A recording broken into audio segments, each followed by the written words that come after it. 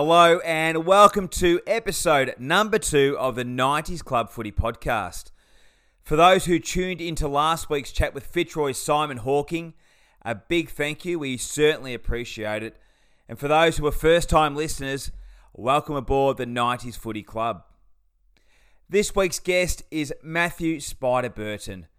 Now, Big Spider, who stood at a whopping 210 centimetres tall, was an inaugural player for the Fremantle Dockers, playing 70 games in 5 seasons before heading to North Melbourne under the great Dennis Pagan and playing a further 77 games in the Royal Blue and White.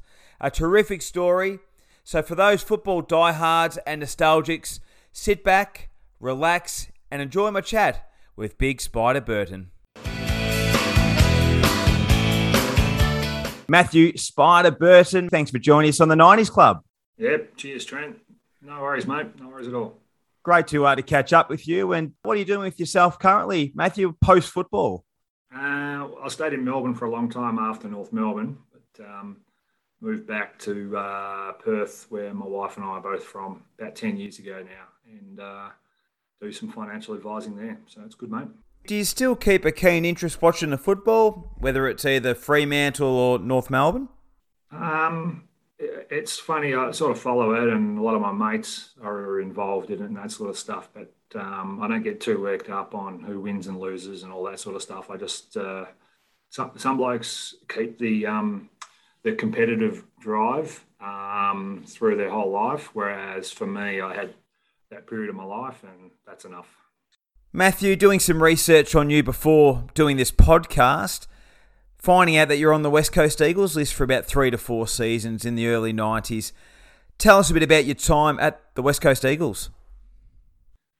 Sort of seen as a bit of a project player, I suppose, just being so tall, and that's back when lists were about 52, I reckon. So they put me on, but I probably was quite happy just to be on the list rather than anything else, and I really enjoyed it, but it just wasn't, there was probably, in hindsight, there was opportunities in the ruck there. There was no out and out champions at the time holding me back, but it was more myself holding me back. I was probably a bit immature and that sort of stuff. So just ended up playing sort of 100 games for Subi in the Waffle back then. So, and I guess being involved in the club that was so successful in that period that you were a part of it, 92, they won their first premiership, and then 94. That must have been sort of nice to be involved with the club that had sort of come in at 87 and achieved success so early in its career in the AFL. Yeah, they were wickedly talented and they were bloody hardworking too. The amount of time, those blokes were really, really, really driven. I sort of talk about Jakovic, McKenna, Worsfold, Kemp. They were such hard trainers. So it was really good to see that. So sort of when I grew up and had my last chance at Freo, then I sort of channeled those guys with my views to training. Let's look at Fremantle. They made their debut in the competition in 1995. Tell us the lead up on how you got onto the Fremantle Dockers list, and obviously being an inaugural player of that season, but also playing in their first ever game. But sort of what was the lead up of you getting onto that list and being a part of the Freo Dockers? It's a good question, Trent. And, everyone has a story. And, sometimes a number one draft pick, they come in and they're just a superstar from 1920, probably Rewalt or, that draft of Hodge and Judd and Ball and that sort of stuff. But there's so many other stories. And, after watching this year's final series, even with the Melbourne boys, there was a bunch of young kids, but there's also players that have sort of been there, forever, and Jones misses out. So my story was I played 100 games at Subiaco and the Waffle. I'd had a year off out of the AFL system at Subiaco. Sort of thinking that my chance had gone past, not getting picked up in drafts and that sort of stuff. And Fremantle came in and they weren't all that keen, actually. I had an interview with them and Jared Neesham wasn't that keen. So that was fine. I just thought I left that meeting not thinking I was going to get a go. I lived across the road from the recruiting manager, and we actually, as I grew up, and his name's Phil Smart, and I thought that, and Jared Newsham said, "Oh, because you're friends with Smarty, you can come to training on the first night." So I went down to training thinking, "Oh, this is going to be no good. I'm just here making the numbers up." And there was about 80 at training. There was about 50 or 60 waffle players, as well as sort of the returning AFL guys. So your listeners will remember, probably Peter Mann playing for North Melbourne, Steve O'Reilly playing for Geelong in the 94 grand final, Ben Allen, he was a Hawthorn champion. He was our marquee player at the time. And I just went down to training, and I actually learned a hell of a lot off Jared in that first sort of 2 or 3 weeks of training. Just those views that he'd sort of taken from water polo, but he was an 8 or 9 year waffle coach. And I just remember standing there just going, wow, no one's ever said that to me before. Some of the stuff at training, and it was still the hardest pre-season that I'd ever done. It was 6 mornings a week, Monday to Saturday, and they'd alternate between running and weights, and footy training was Monday to Friday at night time. So you'd had to go to work in between. I had no contract and anything like that. So it was seriously, seriously hard. And you get to Saturday, you come in from training on a Saturday, you just fall into bed, you'd be that exhausted. So, and all they did was cut blokes, and back then there was no exit interviews. They'd just go up to you at the start of training and say you're not needed anymore, or at the end of training saying you're not needed anymore. So it was pretty harsh, killing a lot of blokes, dreams. And it was my dream, and I just kept on going, and eventually I got one of the last places on the list, and then started the pre-season games, and a few injuries went my way, and I got a few opportunities and started playing all right. So, and then got the first game. Do you think having that experience with West Coast and obviously playing that amount of games at Subiaco sort of held you in good stead as well? Sort of being in the system and sort of understanding what's sort of required to play at that level? Yeah, I think it was definitely that, or probably the front of my mind was this is my last chance. So, I got to give it everything. I was 24, almost 25. If don't make it here, then it's all over. So, and that's what sort of drove me to, to train my guts out and hopefully impress them a bit. What was the feeling like over in WA when the Fremantle Dockers, I guess, got their licence and were going to be part of the AFL? Obviously, with West Coast, probably holding the reign over there for such a long time. What was the general feel amongst the footy community with Fremantle coming in? Yeah, there was a real vibe, and Fremantle's really independent from Perth, and they made, it was the right call all day, every day to sort of base the team in Freo and have that Freo versus the rest sort of mentality. So it was awesome. There was a lot of people at training. The city really embraced, the city of Fremantle really embraced the team, and it was exciting. It was brand new. It was purple with the colours, and all these fantastic things that were happening at the time, and it was quite new and innovative, and it was a real buzz. I remember getting on the plane for our first pre-season game, going to Darwin. We were playing the Northern Territory team on the Australia Day long weekend, and some of the blokes had never been on a plane before. So, you just go, whoa, so they're excited. And then we had this exciting brand of footy, which sort of, it was Ansett Cup matches back in the day, and we were sort of doing things differently. Spider, I want to go back to round number 1, 1995, the first time we saw the Fremantle Dockers. You took on the Richmond Tigers, a really close game, falling short by about 5 points from memory.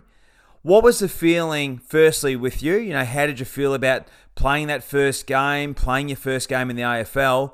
But also, too, what was the playing group like, pre-game, before the game? and obviously after the game, after such a narrow loss? So what happened was West Coast had come in and had success straight away, and then and they were basically a state team, and then Adelaide had as well. So I didn't realise it at the time because I didn't really care, but apparently the AFL went, well, we can't have another interstate team come in and just kill it straight away. So the concessions weren't awesome, so as good as what they'd done previously. So we had some early draft picks, but basically we're a team of waffle players, and there was a team, a group of young waffle players too, and I sort of think of Winston Abraham back in those days, very exciting, but he wasn't really known. We turn up at the MCG. We're supposed to be crap. We're supposed to not be winning a game for, a couple of years was, some people's views. And I know the media can be extreme, but, and then to sort of take it to Richmond, the home of footy, was awesome. And it did give us a real kick, how we started the year thinking, we're not going to be very good, but hang on a minute, there was a bit of confidence here, and away we go. And I know in round 3, I think you were back in Victoria and you played Fitzroy and got your first win. But I reckon the real buzz would have been the first home win against the Cats with a pretty good side with Gazza and Paul Couch and the likes running around to win your first home game against a quality side in Geelong, who were grand finalists the year before. The buzz around WA must have been huge. Yeah, it was. And we were sort of building towards it, like we lost to Richmond by 5 points. We lost to Essendon by 8 or 9, but I think Darren Buick kicked a goal like on the siren. So, again, that was a couple of points with, let's say, a minute to go. We beat Fitzroy at the Whitten Oval or Western Oval, and we're sort of building towards it. So, we were confident. We had a nothing to lose sort of mentality, and with those exciting players that I sort of spoke about before, like Scotty Chisholm and Gary Durkay and Winston Abraham, as well as some pretty good players through the midfield in Scotty Waters and Ben Allen. It was sort of like it was a nothing to lose mentality. So hence why, we could take Geelong on. Maybe they came over thinking the new boys would be easy. Who knows? We're not in their camp. So it was at the Wacker. They were redeveloping Subi at the time. The Wacker's one of the best grounds to play footy on. So, it was and high scoring sort of footy too. It was exciting. Would have been a fair initiation for you in the ruck, obviously, coming up against, 4 good sides where, they've got some pretty decent ruckmen. I'm thinking Matty Primus probably would have played against for Fitzroy. You would have had John Barnes for Geelong, some quality in the ruck. So you would have had a good initiation into the AFL in your first month of football in 95. Yeah, it was good. Yeah. I'm just trying to think back to, some of the really good players, even I know Sydney, Gavin Rose was, not a household name at the time, but, he played well. So, and I think they were the 5th or 6th game at the time, probably the 6th game if we're playing every second one at home. Greg Deere straight up. So, he was a premiership player. So it was pretty exciting for me to sort of get there and take it on. Matty Primus was probably just short of coming into his best. He was later on, and when I played, he was the hardest bloke to play against, him and Sean Wren. So it was and it was different each and every week, and it was new for me, just to be playing on that quality week in, week out. Matthew, did you guys feel, obviously, that you may have been a bit of a secret weapon for the Fremantle Dockers, just because purely of your height? There was sort of no other ruckman around that size that you had at that 210 centimetre height, that you were able to get on top of other opposition ruckmen just due to that advantage of the height that you had? Yeah, without a doubt. Ben, The other thing is I had this player called Ben Allen who was enormous. So Peter Mann won our club champion that year, but he's a friend of mine. I reckon Benno should have won it. So I agree with what you're saying, but with Benno, you'd have this noise where the ball would be bounced or thrown in. So I'd have my eyes up at the footy and I could hear the opposition belting Ben. I could hear the fist on jumper or on skin. And then I just told him where I'd hit it, and he'd run there and he'd get it. He was an enormous player, and he was enormous for us in that first year. And he was just starting to have some pretty serious knee injuries, and for him to play so well week in, week out with all the attention on him, he was pretty phenomenal in that first year. So yeah, I had the advantage, but I also had some pretty good players underneath me. Looking at some stats last night, Matthew, just looking at the difference in the amount of hit-outs a ruckman had from 1995 in comparison to what we're seeing of 2021, I guess, where it was about 358 for our leading ruckman back when you first started. Now, the likes of a Max Scorner having 803 tap-outs. It's just amazing how much the game has changed. It's probably not as free-flowing. Would that be a fair point? Oh, you look at the game now, there's 20 players, in a small room or at a stoppage. So there's just so many more stoppages than there ever was. So it was a lot more open when we played. So, maybe now would be, better for someone like me to be playing. You're around the ball so much, but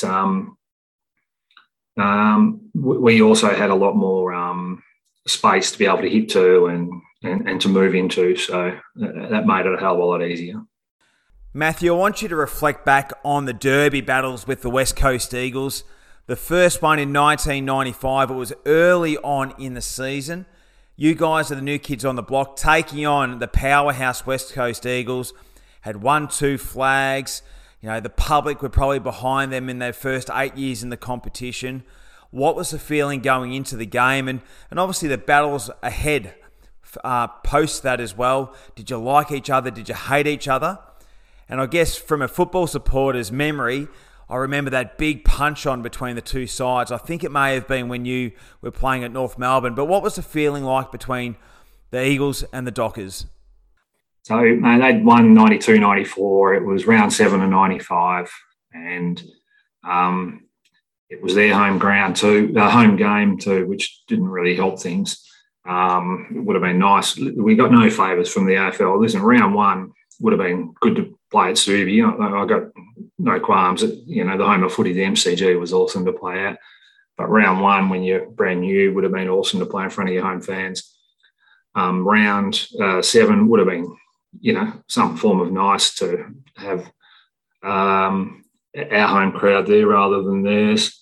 But, they were pretty hot, and they were hot that day. If I said 10, 15 minutes ago that maybe Geelong didn't turn up quite with the right mindset, West Coast definitely did. And they had a pack that, they weren't going to lose to the new boys on the block, and they really gave it to us. That was hot. That was the hottest game that we'd played. We were going well.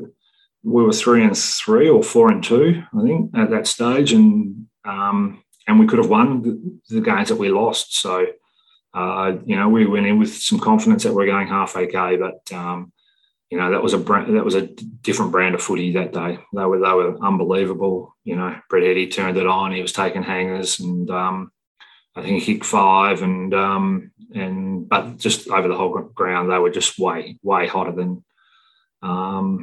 what probably we're expecting, or us brand new were up to. So it was amazing. So and they were like that, for a long time. Against Freo, and yeah, you're right, I missed that 2000 game, but at that stage Freo were building to it, but they were a pretty awesome footy team in the 90s. Is it a game that you'd always try and build yourself up a little bit more just because it was against West Coast and, you wanted to sort of break the shackles a little bit? Was it always one that, whether it was Jared Neesham or Damien Drum or whoever was coaching would really say, listen, boys, this is one we really want to try and stick it up the other WA side? Yeah, for sure. Yeah. We built ourselves up for it, but, we were 9-0 at one stage. So, they were hot games and they were a little bit more, what's the word? Worthy, or, you wanted to win them a little bit more than the rest. Now, 1999, you were elected as vice-captain of the Fremantle Dockers, obviously being one of the inaugural players and had been around for a little while. You must have been really happy to receive that leadership position at the Dockers. Yeah, mate, it was good. Yeah. I didn't have a very good season and I left at the end of that year, but it was great. Chris Bond was definitely the leader at the time. I think I was very professional in the way I went about my footy, cared about the teammates. So to be elected as a vice captain, was fantastic. It was just a pity that I couldn't play that well that year. But in saying that, the best thing that happened in my life was going to North Melbourne after that. So.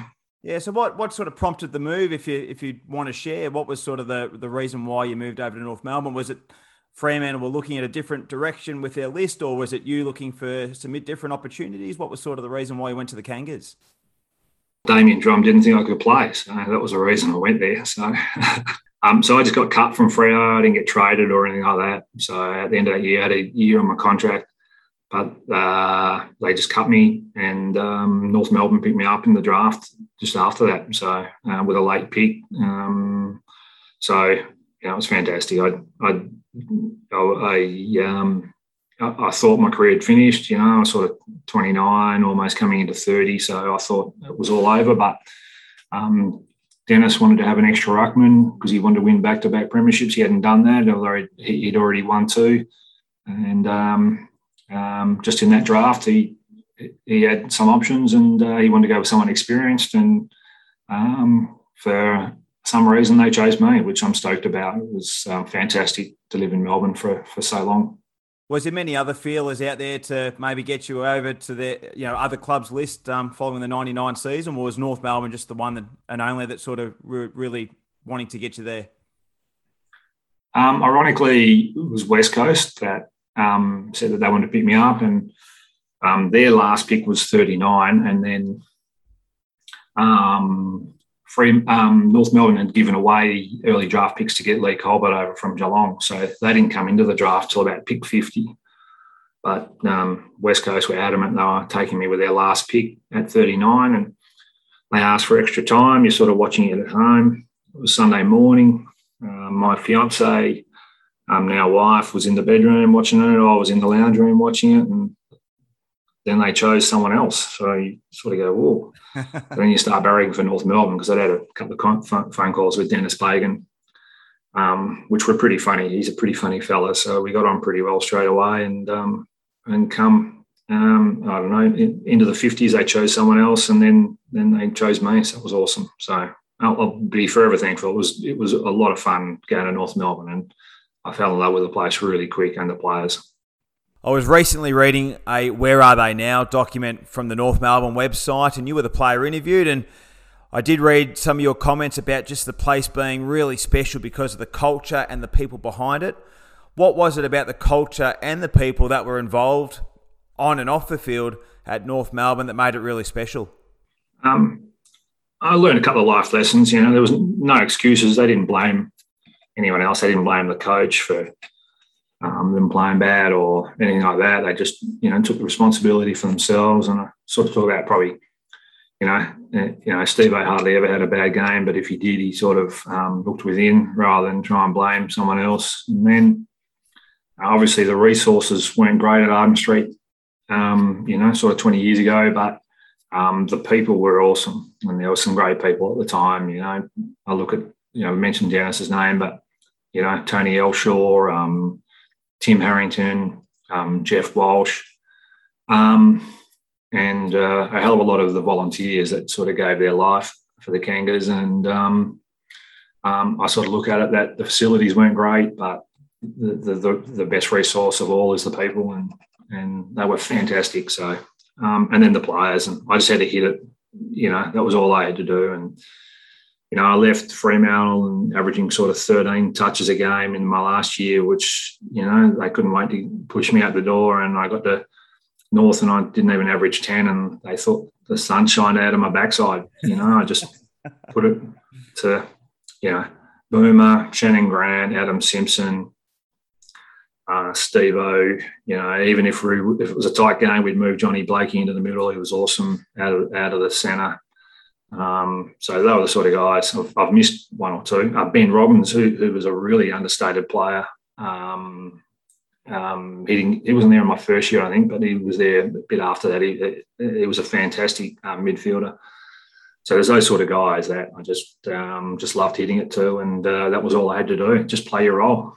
And you got to play finals in your first season as well. I think you might have made a prelim final going down to Melbourne. But obviously not playing finals at Fremantle to going to a side that's playing finals, that must have been really exciting as well. Yeah, well, when you think about that, I thought my career was over. And then, to be playing in a prelim was pretty awesome. So, yeah, it was great. So I really enjoyed it. Enjoyed, the opportunity of playing in front of the big crowds. We did get smashed in 2 of those 3 finals, but, we're able to win one as well. So, so it was great. But just going to Melbourne, after playing for a Perth-based team, when you kick a goal, either everyone screams or no one does, wherever you're playing. To being in Melbourne and, North and Essendon at the G, or, North and Hawthorn at Marvel, those sorts of things where, you kick a goal, there's a roar. The other team kick a goal, there's a roar. It was a great buzz, and those 4 years of playing footy was fantastic. Loved it. Matthew, I want to ask you about your height. Did you find any challenges playing AFL football with the height that you had? Obviously, there's not too many that would be standing 210 centimetres.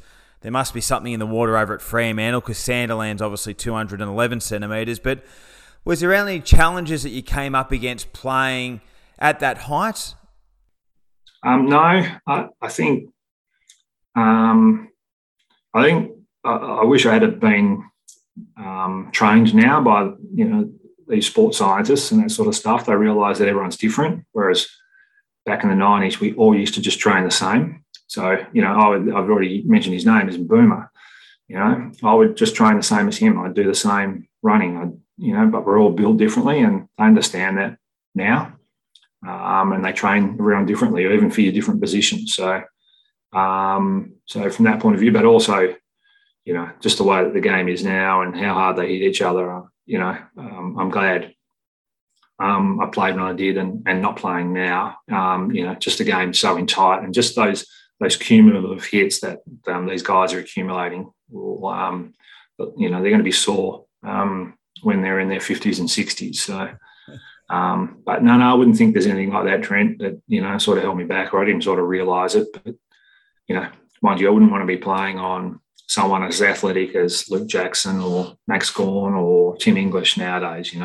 They're seriously good athletes who can run seriously fast times over the flat. So, yeah. I want to ask you, what's the most memorable moment in your AFL career, or a favourite game? Is there one that maybe stands out, or a moment that stands out? No, mate, not really. No. It was awesome to be playing that first game. It was awesome to be playing finals footy. It was awesome just to be playing on a Saturday afternoon at the MCG. Some of my favourite sort of memories are just doing that. So, I just, enjoyed the journey, and,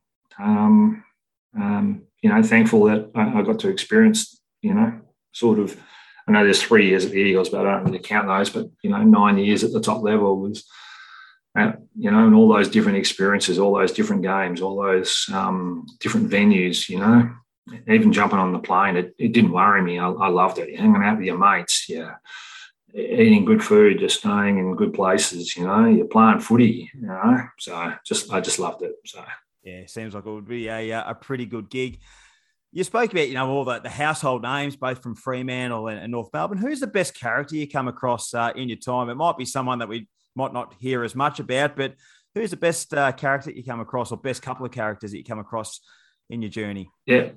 Oh, there's always, a couple at each club, but unfortunately he's passed away, is Harry Leach, Quentin Leach, from Freo. He died of cancer a couple of years ago, and he's 40, so he was hilarious. And he got the nickname Harry because he called everyone Harry. He'd just, "Hey, Harry, how you going?" He was always up for a gag, always up for a joke. Luke Toy is another one from Freo. Toysy used to absolutely terrorise our property man, old Paddy Watson at the time. So Toysy was funny. Mick Martin on a footy trip, that's always funny. So, there was a lot there, but it's Lee Colbert just trying to, like, me and Colby were brand new, and the boys had a 10-pin bowling day, so we went to a second-hand store and got all, dressed up in 10-pin bowling gear, and these blokes are going, "These blokes for real," like they're just new. And we just thought I would break the ice, so. I love it. Fantastic. If there was an unsung hero at one of the footy clubs or both footy clubs, like, obviously you've played with Carey, you've played with these sort of guys. Is there one that, sort of sticks out as a bit of an unsung hero that probably didn't get the accolades or the mentions, whether it's in the media or, from the supporters or whatever it may, that maybe should have, to a degree? Bit of an unsung Johnny Blakey rings a bell. He was enormous. He never got beaten one-on-one. He was fantastic. So I love playing with Blakes, and I sort of mentioned before that if there was a close game, we'd sort of bring him into the middle and push someone into the halfback flank, because he was amazing at just being able to win a 50-50 footy. So and just week in, week out with his consistency as well. So loved playing with Blakes. And at Freo, there was, I'm trying to think of someone, Benno's the one, Ben Allen, that just comes to mind about how good he was. It was a pity his career got cut short. But he does get the accolades. He won a best and fairest in a premiership year for Hawthorn. So he's probably not an unsung hero, no. Last one. Do you follow Fremantle more than North, or do you sort of keep an eye on both sides, equally as the footy season sort of goes on? Yeah, I don't really get too caught up in it, but I finished my career at North. We kids and I would go all the North games when we were in Melbourne, and then I came back here and I was ruck coach at Freo, so I got to meet some of the guys. Living in Perth means I go to more Freo games, but I don't get too caught up in it. Even Adam Simpson's a friend, so I want the Eagles to do well. So it's more, I suppose, person-based now. And like I said to you earlier, that I don't get too caught up in the footy. If I do go, it's for have a beer with some mates. It's not. Did you see those guys? They're kicking across the 45, and they're not manning up, and they're playing a spare, and we're kicking it to the spare. I don't actually get caught up in any of that. I just like to go to footy. I think it's great entertainment. It's great theatre, and it's to be enjoyed. And to finish, Matthew, obviously the grand final was in Perth. It was an amazing spectacle. So much work went into it. It was great to watch from a TV point of view. You must be very proud as a Western Australian on the efforts that was put into the grand final. And, gee whiz, it'd be something that you guys might be wanting to host again. Agreed, mate. It was awesome. And it was awesome being there, and the atmosphere was fantastic. And I've watched it a couple of times on TV since, and the spectacle was just great. So. Matthew Spider Burton, it's been a huge pleasure to catch up with you and talk all things Fremantle and North Melbourne and reliving your time playing in the 1990s. You are our latest member of the 90s Club Footy Podcast, and we really do appreciate you sharing your experiences with the listeners. Thanks, Trent. Thanks for having me, mate. Well, we're at the end of podcast number 2. A big thank you for listening to our chat with Matthew Spider Burton. If you're looking for the previous episode, you can always log on to our Spotify and Apple Podcasts accounts. You can also keep up to date with our weekly guests on our Facebook and Instagram pages. Next week, we're going to catch up with a former full forward who played with 4 clubs in the 90s, and a little clue, he has a hyphen in his surname. Until then, we'll see you next week on the 90s Club Footy Podcast.